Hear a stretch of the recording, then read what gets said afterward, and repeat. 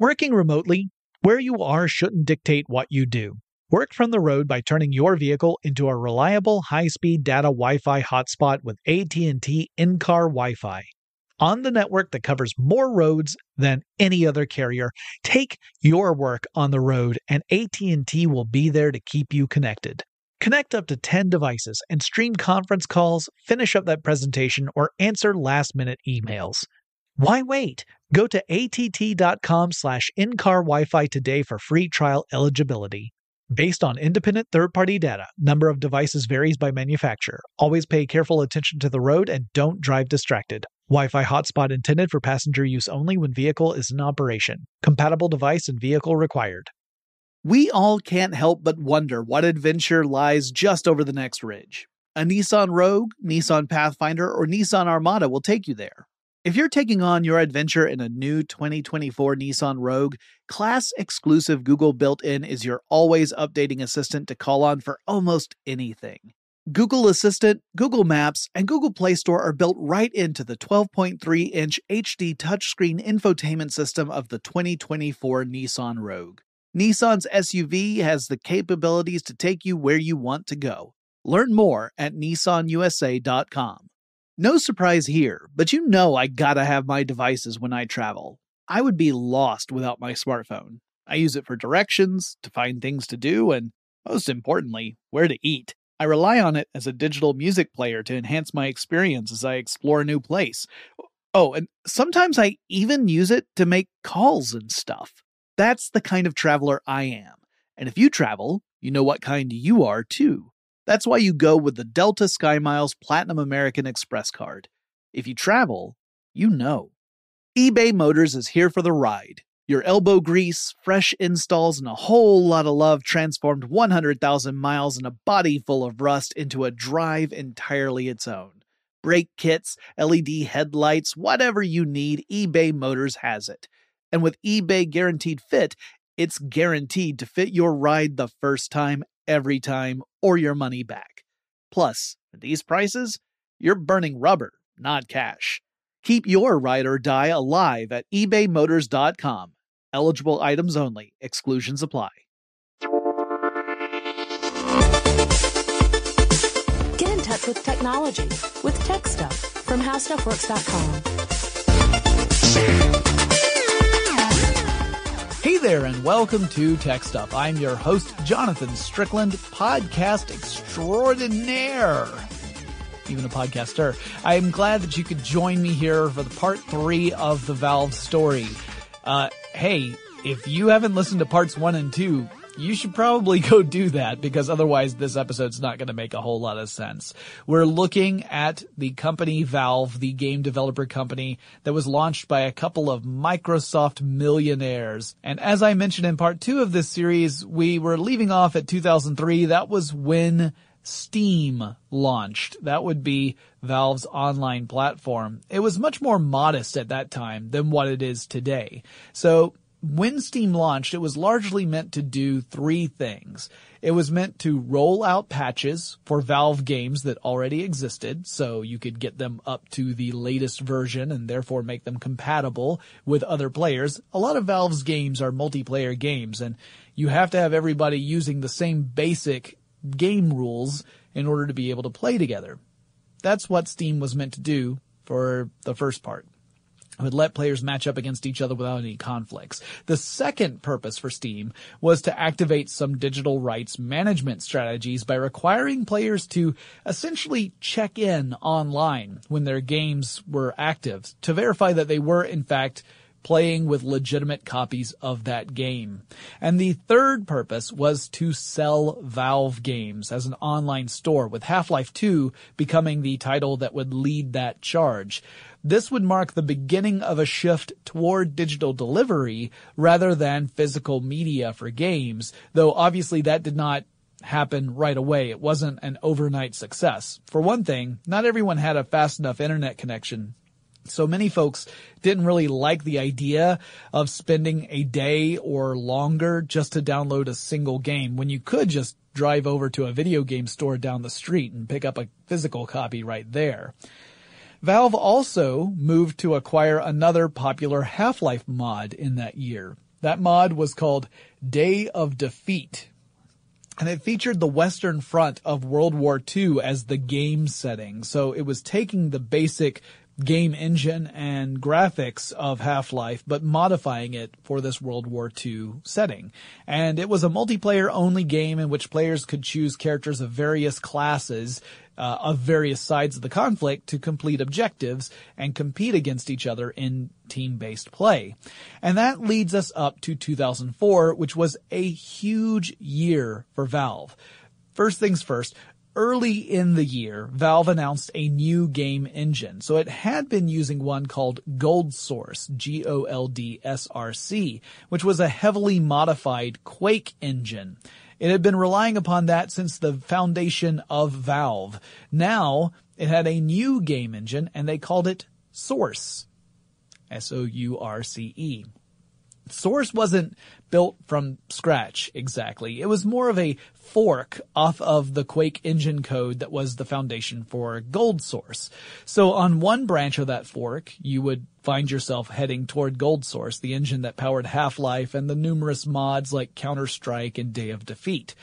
Along the other branch, you had Source, the more risky game engine stuff that needed work so that it could become usable and stable.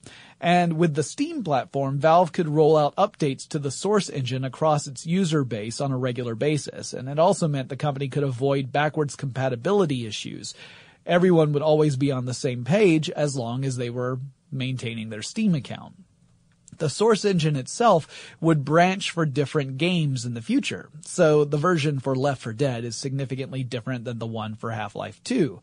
But we'll get into more about those games later on.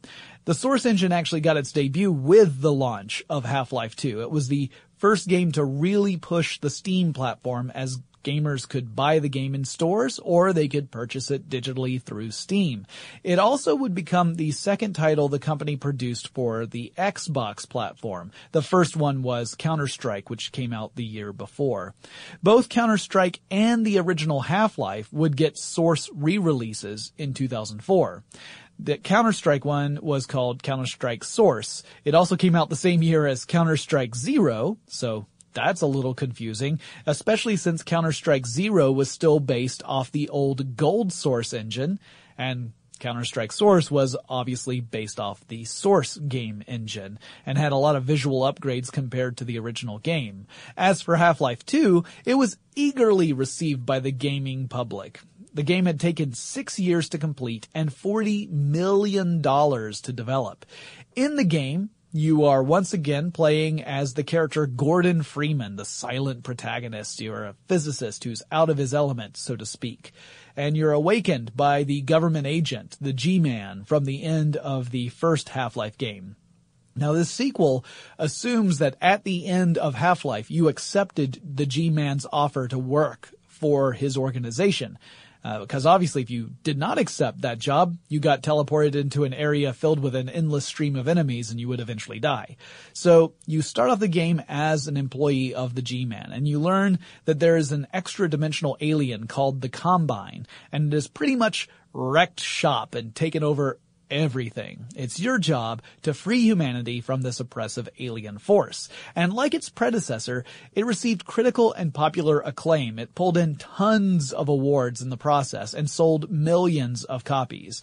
And it would set up an expectation among gamers that would plague the company up to and including the present day. I am talking about the expectation for a Half-Life 3. Spoiler alert! That's part of the Valve story that doesn't really have a resolution, even as we speak. So don't get your hopes up. I do not have any insider information about a magical release of Half-Life 3. So if that's what you're listening for, I'm sorry? But in 2005, Steam took its first big step into becoming the powerhouse that it is today. Because that's when Valve began to carry third-party games on the Steam platform.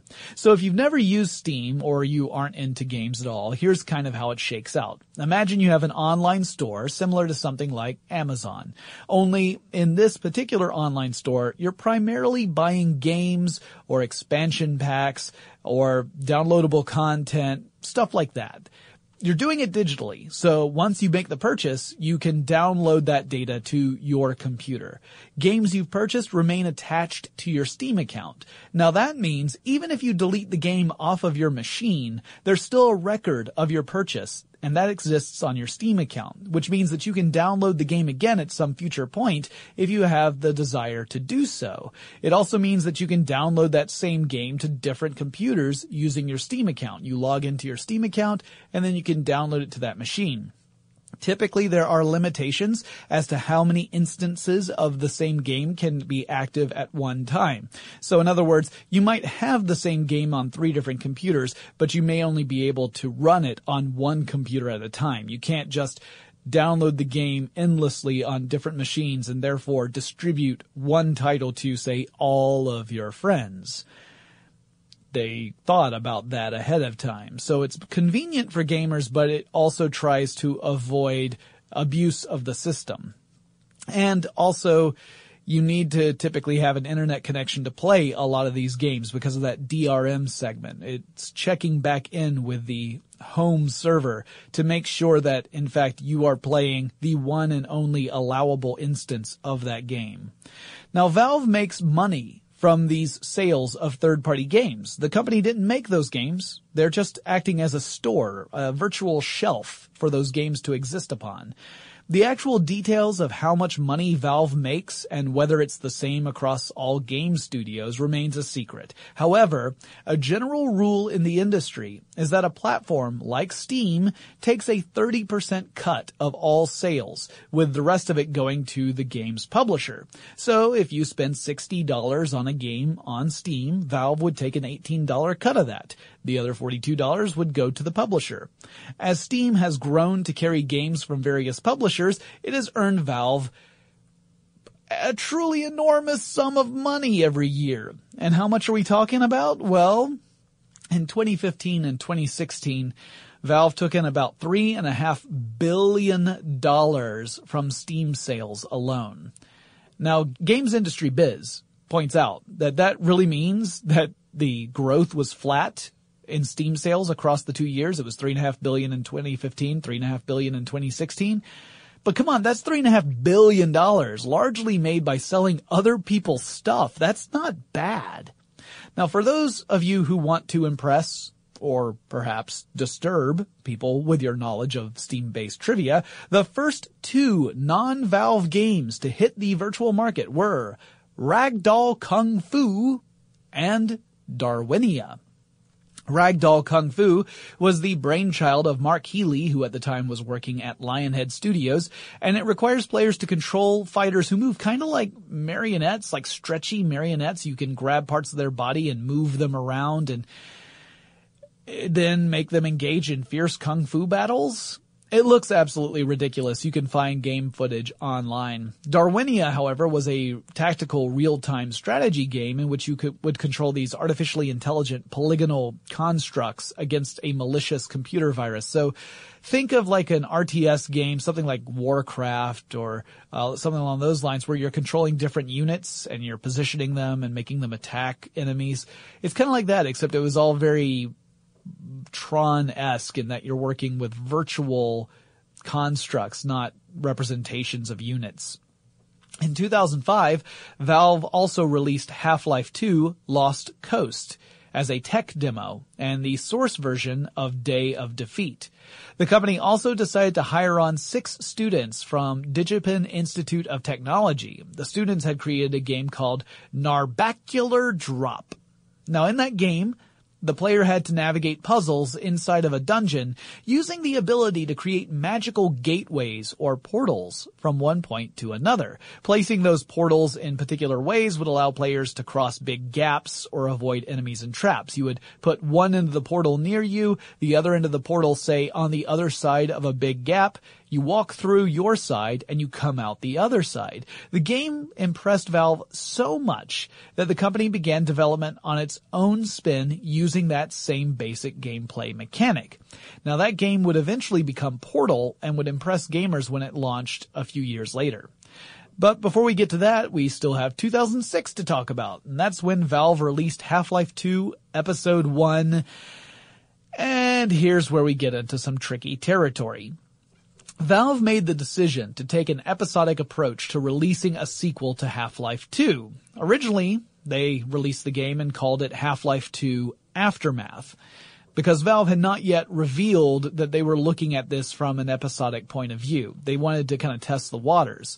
It was a success, so they retroactively renamed it Half-Life 2 Episode 1. And this was to be the first in a trilogy of episodes that would follow the events that happened in Half-Life 2. The second episode would come out in 2007. And the third episode? Well, we're still waiting on Half-Life 2 Episode 3. Half-Life 2 Episode 2 came out in 2007, and 10 years later, Episode 3 is nowhere to be seen. Back when Episodes 1 and 2 came out, Valve announced that their intent was to release episodes between 6 and 8 months apart from each other. And in fact, there was even talk of an Episode 4 that would be developed by a different game studio, but then published by Valve under the Half-Life 2 brand. But the only thing we've seen of Episode 3 over the last decade are some examples of concept art, and there was a synopsis of what the story was supposed to be. Now, within the gaming community, there's been a lot of discussion about this, and discussion is a kind word for what has been going on for the last 10 years. Some people think Valve made a decision to drop Episode 3 entirely, and instead develop an all-new Half-Life 3, a fully formed sequel to Half-Life 2 that would take whatever the elements of Episode 3 and incorporate it into a larger game with a new game engine, new graphics, something along those lines.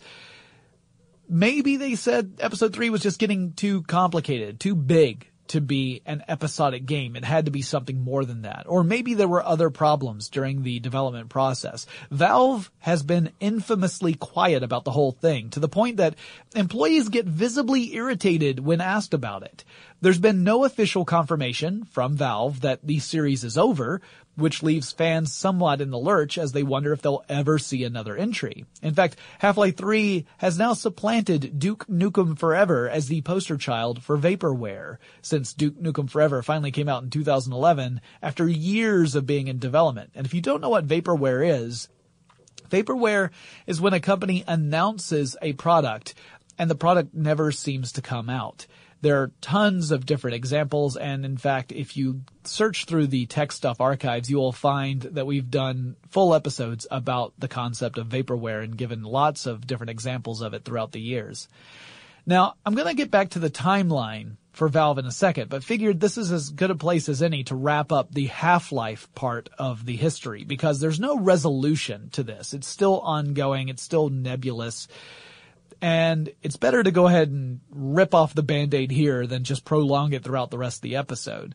In 2016, Mark Laidlaw, who you'll remember was an author who joined Valve back in its earliest days and helped define Valve's approach to game making as being very story-centric, he left the company in 2016. Perhaps at that point he had come to the conclusion that Valve had no more need for storytellers, as maybe there were no plans to develop any games that would revolve around a cohesive story.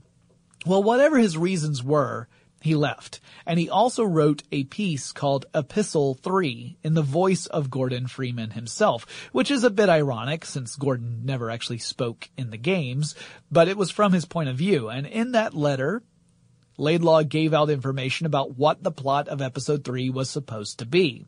I'm not going to go into detail about that here because some of you might still want to read it for yourselves, or maybe you're holding out hope that at some point, in some form, this game will finally emerge and those story points will be incorporated into it. But it does exist online if you want to find it. It's called Epistle 3 and it's from Mark Laidlaw. Now when we come back, we'll jump into Valve's timeline and talk about some of the other big events that have shaped the company and how it found itself moving away from developing games, or at least appeared to. But first, let's take a quick break and thank our sponsor. Working remotely, where you are shouldn't dictate what you do. Work from the road by turning your vehicle into a reliable high-speed data Wi-Fi hotspot with AT&T in-car Wi-Fi. On the network that covers more roads than any other carrier, take your work on the road and AT&T will be there to keep you connected. Connect up to 10 devices and stream conference calls, finish up that presentation, or answer last-minute emails. Why wait? Go to att.com/in-car Wi-Fi today for free trial eligibility. Based on independent third-party data, number of devices varies by manufacturer. Always pay careful attention to the road and don't drive distracted. Wi-Fi hotspot intended for passenger use only when vehicle is in operation. Compatible device and vehicle required. No surprise here, but you know I gotta have my devices when I travel. I can't fly without my portable chargers and noise-canceling headphones keeping me immersed, and I'd be lost without my smartphone. In a new place, it's my connection to the familiar. I rely on it to get directions around town. I use my smartphone to look up things to do or, most importantly, where to eat. In countries where I don't speak the language, my phone becomes a universal translator. And heck, it can double as a digital camera, giving me the opportunity to snap unforgettable pictures of the sights that inspire me and fill me with joy. That's the kind of traveler I am. And if you travel, you know what kind you are too. That's why you go with the Delta SkyMiles Platinum American Express card. If you travel, you know. This is Tracy V. Wilson from Stuff You Missed in History class. The national sales event is on at your Toyota dealer, making now the perfect time to get a great deal on a dependable new car. Like a legendary Camry built for performance and available with all-wheel drive, you can count on your new Camry to get anywhere you need to go. And with available features like heated seats and a multimedia touchscreen, you can stay connected in comfort and style. Or check out an affordable and reliable Corolla with a trim for every lifestyle. From the hip and agile sedan to the sporty hatchback, there's a dependable Corolla built just for you. Plus, both Camrys and Corollas are available in hybrid models, so no matter your style, you can drive efficiently and affordably. So visit your local Toyota dealer and check out amazing national sales event deals on Camrys, Corollas, and more when you visit buyatoyota.com. Toyota, let's go places. Martha Stewart, the original influencer. When I think about anything, I think about the way that she did it first. The media mogul. 5 to 6 years ahead, she saw what was coming. The prisoner. The rise, the fall, and the reinvention of an American icon. Once Martha paved the road, everybody else pretty much copied her. A CNN original series, The Many Lives of Martha Stewart, now streaming on Max.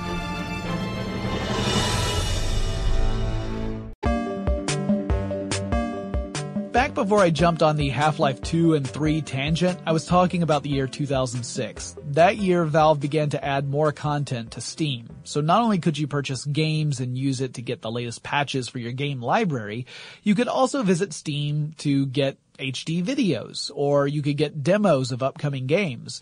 By the end of the year, Steam carried about 100 games, and it wasn't enough to make brick-and-mortar stores nervous, but it was starting to build some serious momentum.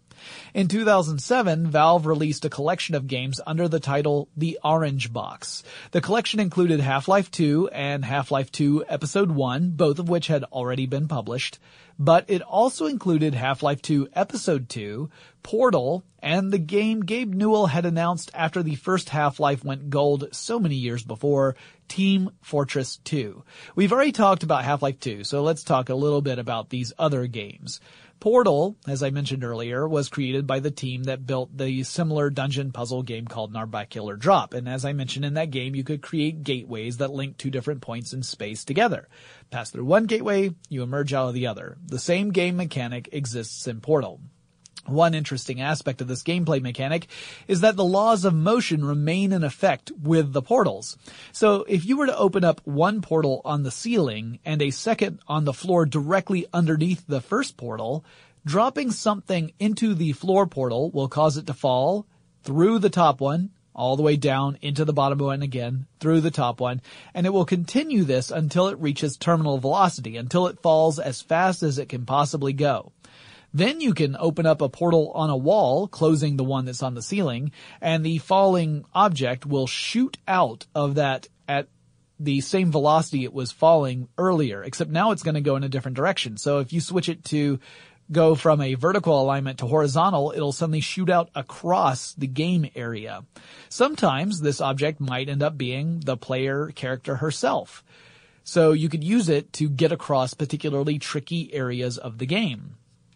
In the game Portal, you're playing as a test subject, a woman, attempting to escape from Aperture Science Labs. Now that's an organization that exists in the same universe as Black Mesa, the fictional research facility in the Half-Life franchise. There's an artificially intelligent construct called GLaDOS, and GLaDOS claims to be testing your ability to navigate puzzles, but simultaneously is hurling lots of passive-aggressive insults your way. She's a jerk. The game received critical acclaim for its novel approach to problem solving and the versatility of the Portal gimmick. The game also featured one of the greatest songs in video game history, in my opinion. It's a song called Still Alive, and in the game it's sung by GLaDOS. It was a song that was written by Jonathan Coulton, who made a name for himself by releasing his music online independently and writing lots of geeky, nerdy songs. So if you're not familiar with him, go check him out. Jonathan Coulton. He's really great. His earlier stuff tends to be a little bit more nerdy, and his later stuff a little bit more melancholic, kind of exploring the existential crises of the average person in the middle of their lives, that sort of stuff. But all of it's great. Now, the other game I mentioned, Team Fortress 2, that one had been announced way back in 1998. Gabe Newell said that was the next game they were going to work on after Half-Life went gold. But then it seemed to kind of disappear into vapor. Around 2000 was the last time the company had ever publicly acknowledged the fact that Team Fortress 2 was in development. They just stopped talking about it after 2000. At that time, the word was developers were working to adapt it to the new Source engine, and that was slowing things down. The game that came out was dramatically different from the original Team Fortress, which in itself was a mod of the game Quake. The original Team Fortress was a serious team-based competitive multiplayer game that had vehicles in it. It had realistic violence and strategic elements like airdrops were part of the game. That all changed with Team Fortress 2. Valve said that while it was working on Team Fortress 2, it actually developed 3 or 4 different style games, almost to completion.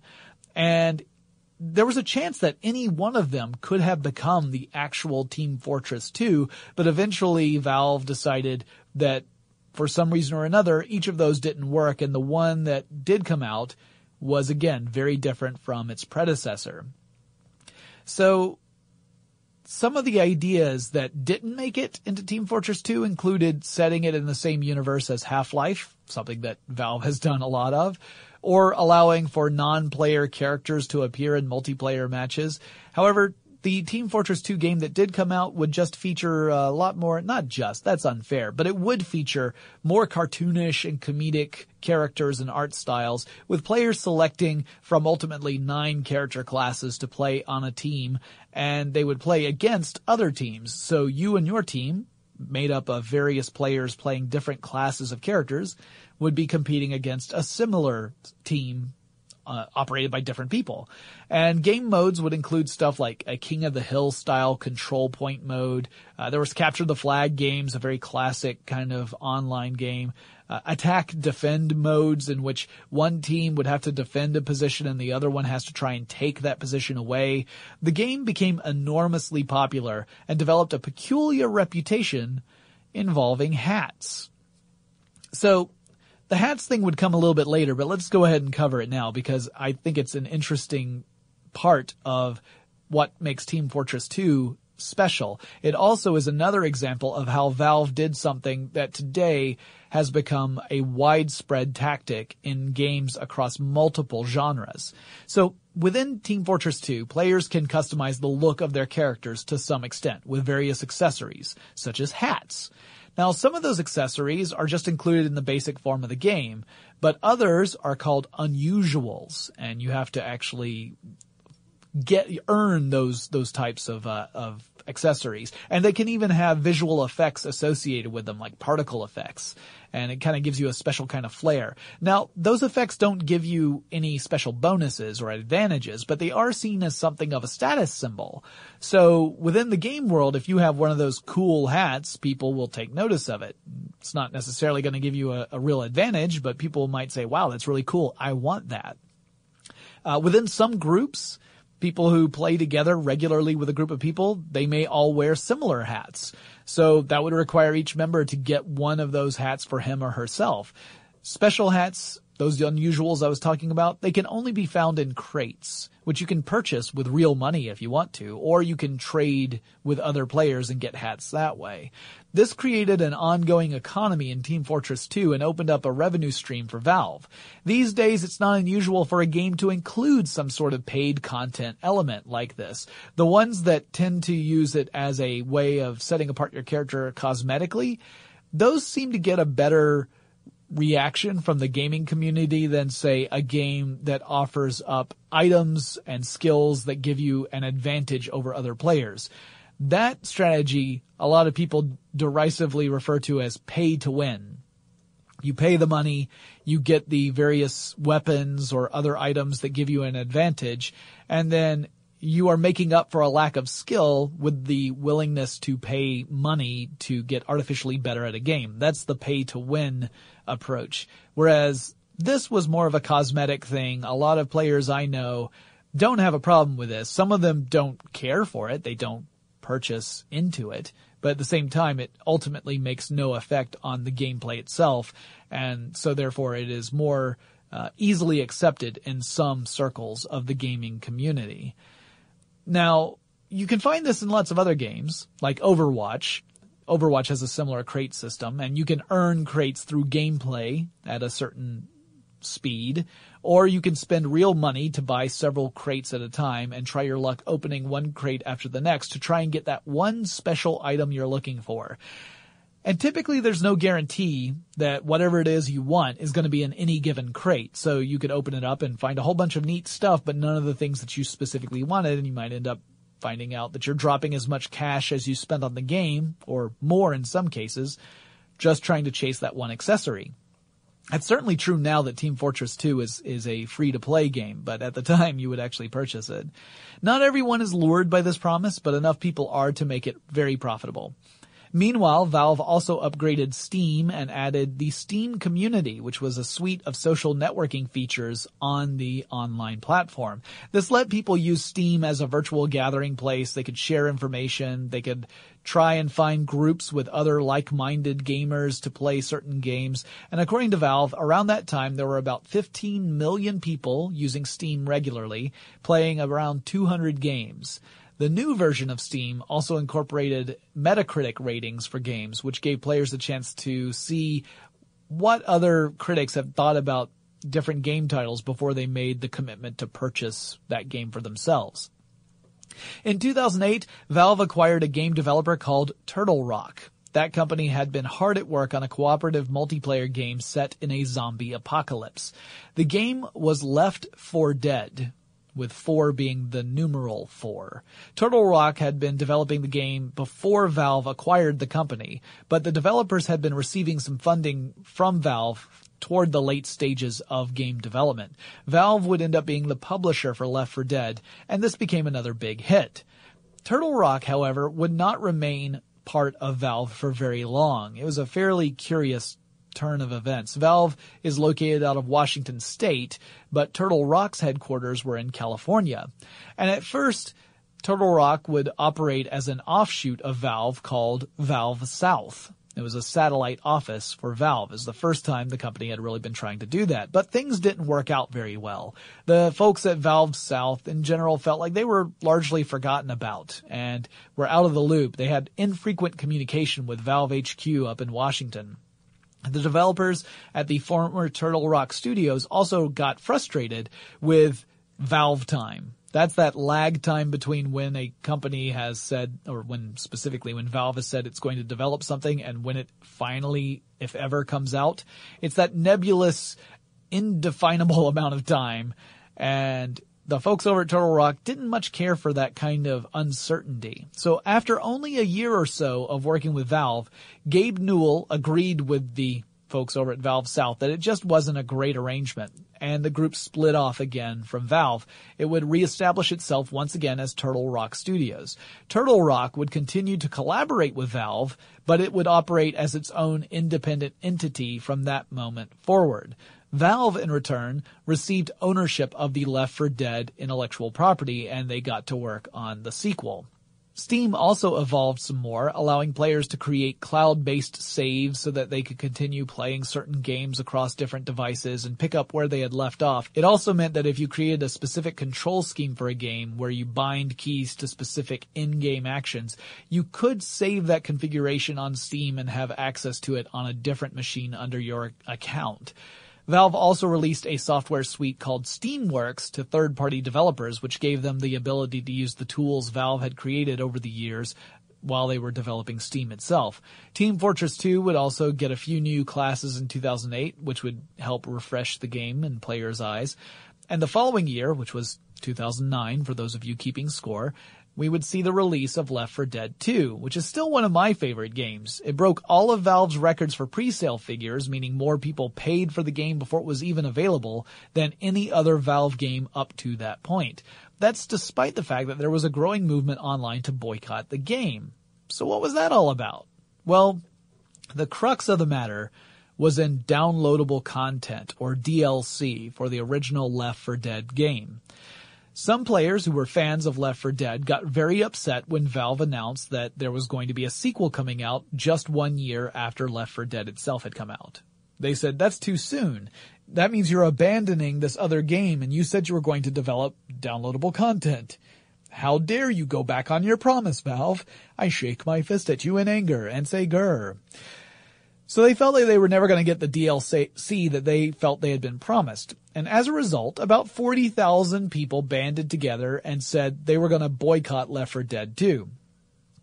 That turned out to not matter so much. A lot of them ended up buying the game on pre-sales anyway, even though they were saying they were going to boycott it because they really wanted to play the game. And further down the line, Valve would release DLC both for the first game and for Left 4 Dead 2, including DLC that would link the two games together because, if you aren't familiar, both games feature 4 sets of playable characters, but it's 2 different sets of 4. So you've got 4 characters in Left 4 Dead 1 and 4 different characters in Left 4 Dead 2. They released some DLC that had a bridging character that would go between the two and link them together. Otherwise, they were independent titles within the same universe. In 2010, Steam users were treated to a redesign that made the service much easier to navigate and more attractive to boot. It also added in more content, including stuff that wasn't related to gaming, so you could get non-gaming apps through Steam at that point. Players could also get a look at games in development through Steam Greenlight, which is a service that would let potential game developers essentially audition their ideas in an attempt to get some funding to complete a full game. Valve also learned the power of the Steam sale. Those are always big events on the Steam platform. Several times a year, Valve will offer titles at severely discounted prices. And I am definitely one of those people who's been known to pick up a title or two, even titles that I previously had not had much interest in, because they're priced so low that I feel like an idiot if I don't buy them. And yes, there are games in my Steam library that I have yet to even open, so I am part of the problem. Oh, and 2010 was also when Mac users would finally get support for Steam, and there was much rejoicing. Yay. I got a lot more to say, but before I jump into the last section of the last episode of The Story of Valve, let's take another quick break to thank our sponsor. Working remotely, where you are shouldn't dictate what you do. Work from the road by turning your vehicle into a reliable high-speed data Wi-Fi hotspot with AT&T in-car Wi-Fi.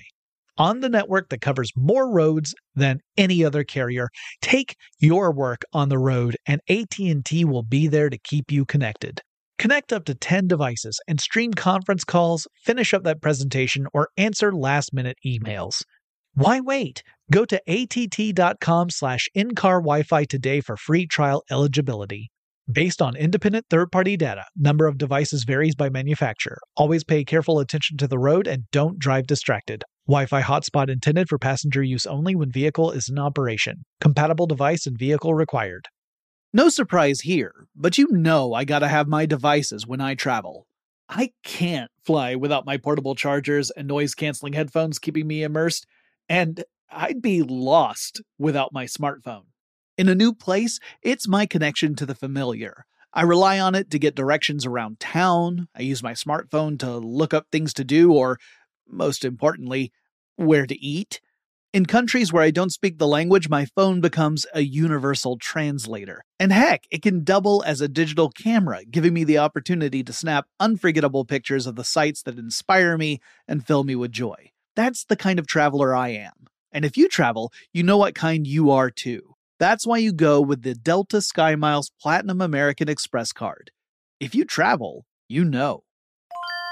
This is Holly Fry from Stuff You Missed in History class. The national sales event is on at your Toyota dealer, making now the perfect time to get a great deal on a dependable new SUV, like an adventure-ready RAV4. Available with all-wheel drive, your new RAV4 is built for performance on any terrain, from the road to the trails. And with plenty of passenger and cargo space, plus available tech like wireless charging, you and your entire crew can stay connected. Or check out a stylish and comfortable Highlander with 3 spacious rows of seating for up to 8 passengers. And with available features like the panoramic moonroof, you can sit back, enjoy the wide open views with your whole family. Plus, both RAV4s and Highlanders are available in hybrid models, so no matter your style, you can drive efficiently and save on gas. So visit your local Toyota dealer and check out amazing national sales event deals on RAVs, Highlanders, and more when you visit buyatoyota.com. Toyota, let's go places.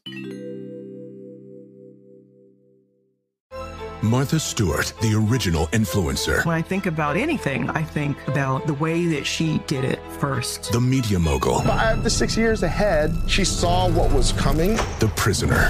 The rise, the fall, and the reinvention of an American icon. Once Martha paved the road, everybody else pretty much copied her. A CNN original series, The Many Lives of Martha Stewart, now streaming on Max.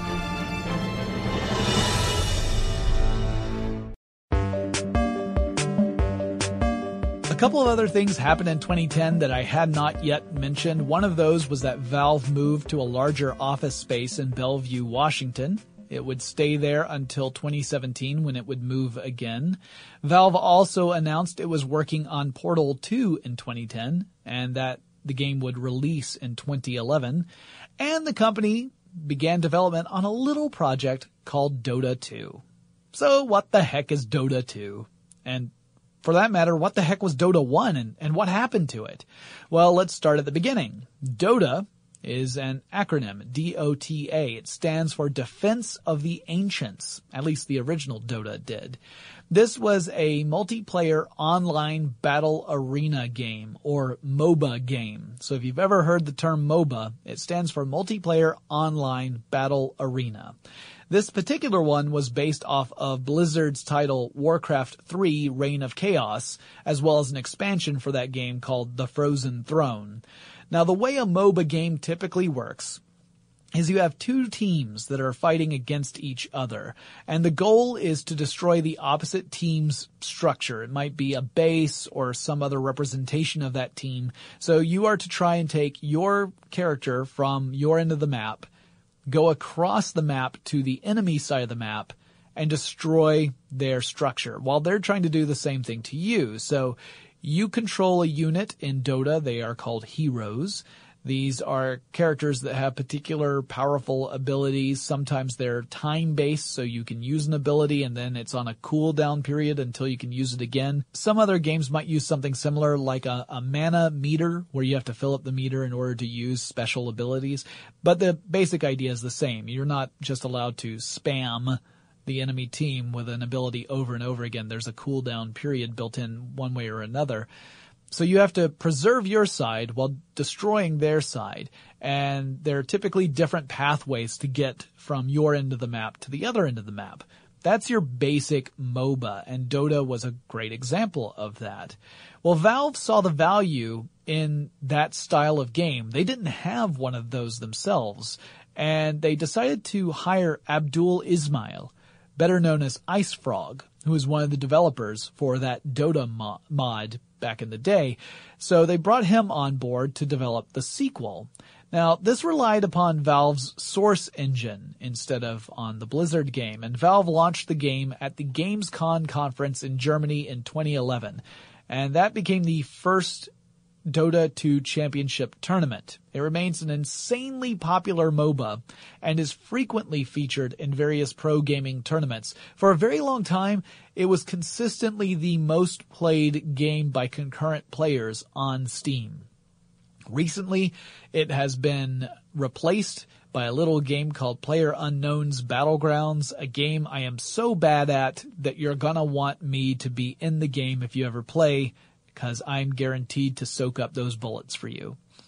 While Valve's Dota 2 tiptoed around the fact that it was a sequel to a mod to a game that Valve, didn't actually make, Blizzard wasn't quite ready to concede and ended up filing a lawsuit against Valve. That lawsuit would stretch into 2012, but it was eventually settled out of court. Back in 2011, Valve made the decision to switch Team Fortress 2 to free-to-play mode at that point, and that means you can download and play Team Fortress 2 absolutely free. Players can still pay to get access to crates in an effort to find unusuals, and lots of people still do that, which means Team Fortress 2 is profitable even though the company gives away the basic game for free. Gabe Newell had some pretty hefty criticisms for his former employer, that being Microsoft, in the year 2012.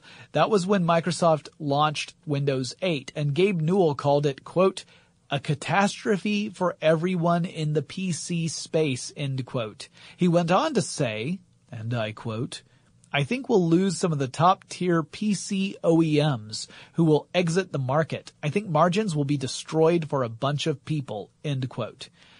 He was saying essentially that the platform wasn't as open as it should be, and that Microsoft was taking too much of a micromanagement approach as to what could and could not run on their platform. And this was a hint that Valve was starting to look around at other options, including developing something that could run on a Linux-based machine, Linux being a totally different operating system. And it stirred rumors that the company might be looking into creating a console-like device of its own. This would become the foundation for the stories about the fabled Steam Machine. At the end of 2012, the company announced that it, in fact, was working on a set-top box dubbed the Steam Box. Valve planned on creating a piece of hardware in-house that they called Bigfoot. This was the internal name for the device, and that the purpose of this was to be a model upon which other manufacturers could base their designs. So in other words, Valve wanted to make Steam boxes a new type of hardware, not just a single product. It's not like the Microsoft Xbox. It's more like an offshoot of the PC itself. So they would open this up so other manufacturers could make their own version of the Steam box using the Steam operating system and some other basic parameters. That meant that you could purchase, presumably, a Steam box from any number of different providers, each of whom would determine the design and components of the box pursuant to the various parameters that Valve had set up. Valve revealed some of the Steam OS devices in 2013, along with a special controller that resembled the gamepads found with consoles like the Xbox, although it had a lot of touchpad type stuff with it. I never got a chance to actually play with one of those myself, but I heard a lot of my friends criticize it for the way they performed. And also, the Steam controller was one of those devices that underwent numerous changes throughout its development, to the point where gamers were starting to get a little frustrated with that story as well. Steam devices went into beta testing in 2013 with the goal of releasing them as commercial hardware in 2014. Eventually, Valve would push that date back to November 2015. And today you can go out and buy a Steam OS box from the few places that still have them. They just haven't sold very well. So a lot of manufacturers discontinued their Steam product lines as a result. And it might mean that you can't find one anywhere. So why didn't they take off? Well, There are probably a lot of different answers to that question, but one of them may be that gamers tend to be drawn either to the consoles or to the PCs in the extreme. They might own both, but there don't appear to be very many who care for something that seems to straddle between the two different extremes. In 2013, Valve launched a Steam app for smartphones, which gave users the chance to interact on online forums or peruse the Steam shop even when they were on the go, which meant never again would a player need to worry about missing out on one of those Steam sales just because they weren't away, or they weren't near, rather, their gaming rig at home. Valve released a successor to their Source game engine called, fittingly enough, Source 2 in 2015, and the first game to get the Source 2 treatment was Dota 2. They updated Dota 2 to the Source 2 engine. Steam has continued to evolve over time and is now one of the primary stores for PC games, including virtual reality games. It has also become the tool of players when they want to send a message to the video game industry. If a developer does something that displeases gamers, sometimes they will organize and they will head over to Steam and they will leave reactionary reviews, negative ones typically, for that developer's games. This is called review bombing. It does not necessarily reflect how people feel about the specific game they're reviewing. That's kind of messed up when you think about it. So here's an example. Some players felt that Valve abandoned development of Dota 2. And these are hardcore Dota 2 players that want more content, they want more development on that game, and they continue to play Dota 2. But they will go and leave negative reviews on Steam about Dota 2 to voice their disappointment to Valve that the company is no longer actively seeming to support them. Now, those negative reviews don't indicate that the game itself is bad. In fact, the players still love the game. The negative reviews are there because they love the game so much they want more of it, and they're not getting it. But let's say you're a new player. You're someone who's just now coming to look at Dota 2, and then you see all these negative reviews are there. You might be disinclined to get it for yourself because you think, oh, this must be a bad game. Look at all the negative reviews. It becomes sort of a self-defeating strategy for gamers, really, because lower adoption rates of a game are not the best motivator for a company to go and throw some support behind that product. There's even more extreme examples than that. In fact, here's a recent one, a story that continues to unfold as I record this episode. The YouTube personality PewDiePie, who has the largest following on YouTube, found himself the target of game developer Campo Santo's ire after the streamer had used a racial slur in a live-streamed gaming session. So Campo Santo's response was to issue a Digital Millennium Copyright Act, or DMCA, takedown request of all of PewDiePie's gameplay videos that featured him playing one of their games. And YouTube complied. And that's a sizable portion of PewDiePie's videos. Not all of them, obviously. He's done hundreds of videos, but he was making money off of those videos, and now they're gone. A sizable group of his audience responded by flocking to Steam to give Campo Santo's title Firewatch a negative review. They skewed the score dramatically. So they weren't actually feeling like Firewatch was a bad game. They were expressing their disdain for the game developer for issuing the DMCA takedown notice in response to this racial slur. It's all pretty ugly when you get down to it. Valve has attempted to address this in a couple of ways, the most recent of which is to create a means of visualizing when a game gets a dramatic number of extreme reviews. So this idea being that you can see a visualization of, here's the date where all these negative reviews piled in, and you can see that it is correlated with this other development that happened, and therefore may not have any connection to the quality of the game itself. So presumably this will give gamers more information so that they can make a decision about buying a game and not feel like that decision was influenced by unfair reviews that don't actually reflect the quality of that game. However, there are some critics who say this strategy really just prolongs and possibly enhances the effects of those negative reviews, and that it may do more harm than good.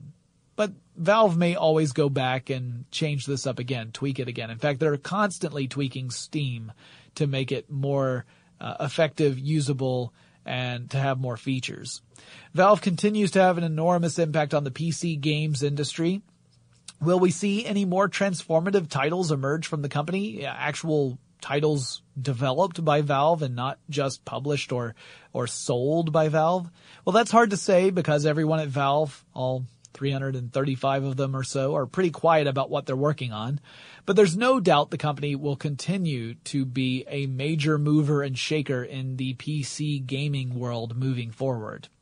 Well, that's all I've got to say about the story of Valve in these 3 episodes. And again, the reason I decided to break it out into that many is because so many of those elements spill out beyond Valve to affect the gaming industry in general, also just the general PC industry, in ways that are felt today well beyond video games. So things like having the online store platform, the online forums, the community, having this issue of a community acting as a block vote against stuff because they feel that that is their way to voice displeasure or their opinions.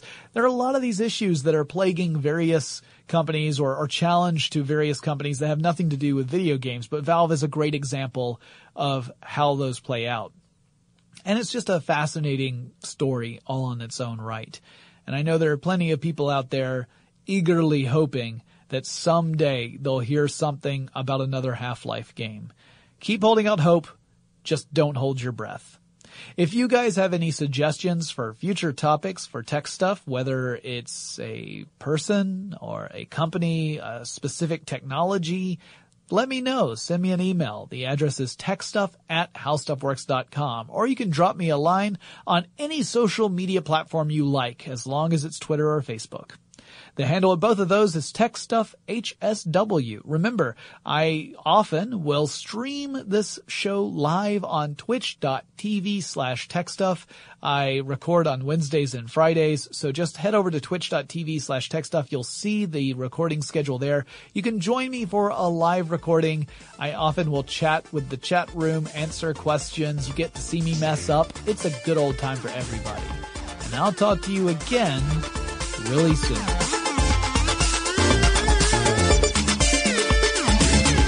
For more on this and thousands of other topics, visit howstuffworks.com.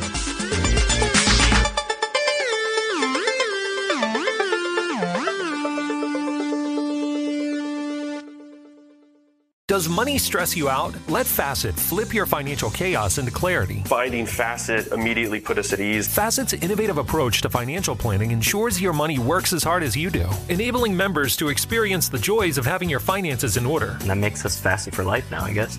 Visit Facet.com, FACET.com to learn more. This ad is sponsored by Facet. Facet Wealth is an SEC-registered investment advisor. This is not an offer to buy or sell securities, nor is it investment, legal, or tax advice. These testimonials are from current Facet members who are not compensated. All opinions are their own and not a guarantee of a similar outcome. Martha Stewart, the original influencer. When I think about anything, I think about the way that she did it first. The media mogul. 5 to 6 years ahead, she saw what was coming. The prisoner.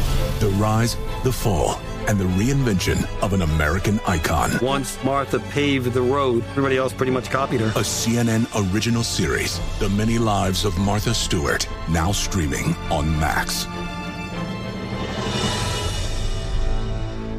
Billie Eilish and Phineas O'Connell, they're with us today on Crew Call. I'm your host, Anthony D'Alessandro. Billie's vocals, it was automatic art. You know, I had to choose a more challenging route than just da da da da. You know what I'm saying? It could have been easier. And a lot of people have asked me how did you choose to have it be so soft and so simple? And what else was it gonna that's what the song wanted. Thanks for listening to this episode of the Crew Call podcast on Deadline. Hey, it's Malcolm Gladwell, host of Revisionist History. eBay Motors is here for the ride. Your elbow grease, fresh installs, and a whole lot of love transformed 100,000 miles and a body full of rust into a drive entirely its own. Brake kits, LED headlights, whatever you need, eBay Motors has it. And with eBay Guaranteed Fit, it's guaranteed to fit your ride the first time, every time, or your money back. Plus, at these prices, you're burning rubber, not cash. Keep your ride or die alive at ebaymotors.com. Eligible items only. Exclusions apply.